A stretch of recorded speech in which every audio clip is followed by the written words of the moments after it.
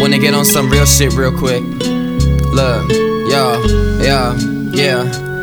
I wanna tell you a story of how my family tore apart, but for me to do that, I gotta go back to the start. Well, my mother and father, they ain't ever get along. She was too scared to leave him, he was always smoking bongs. A paranoid schizophrenic is what they said at the clinic. Whole family on edge, cause he could snap at any minute. I remember the day, because it's stained on my brain. It was July 29th of 2008. I was in my bedroom playing video games. Outside the sun is out, it was a beautiful day. My mama said she had to work, but it was really a date. It was 4 in the afternoon, man, it wasn't that late when my dad busted in my door and said I had to go to bed. I tried to argue, but I ain't never seen him act like this, so I did what he said. And now I'm laying in bed, wide awake like what the fuck, man, the sun ain't even set. Well, 2 hours later, and he comes back in again. He says he's had it with this life, man, so this is it. He's running the bath so he can go and kill himself. I just laid there silent, cause I ain't even wanna help.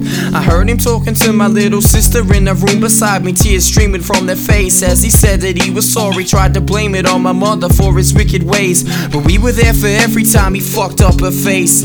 Anyways, he never ended up in the bath. He fell asleep on the couch waiting for moms to get back. When she finally did, it was 11 that night, and he woke up in a rage, he was ready to fight. I heard him screaming, but it didn't mean shit, cause I was used to it. But then I heard something, swear to God I'll never forget. He came out the room and grabbed a knife from the top drawer, went back in to where my mother cowered on the floor. Then he stood above her as he jabbed it back and forth, let out a blood-curdling scream. I won't answer you, whore. Then I heard a scream and a slam at the front door. I laid there wide awake, my little sister, she was snoring. Then the taps turned on. It must have been my dad, cause my mother passed my window saying, "Someone help, I've just been stabbed." I sat up rigid, not accepting what had happened. Then my dad passed my room saying, "Bitch, you better get back here." She hid in the bushes of my neighbor's front lawn. He took off up the street, man, he was gone. The cops turned up in probably 2 minutes flat. Man, my mom was okay, it was a hand that got stabbed. My phone started ringing, there was a cop on the other line. He said, "Are you okay?"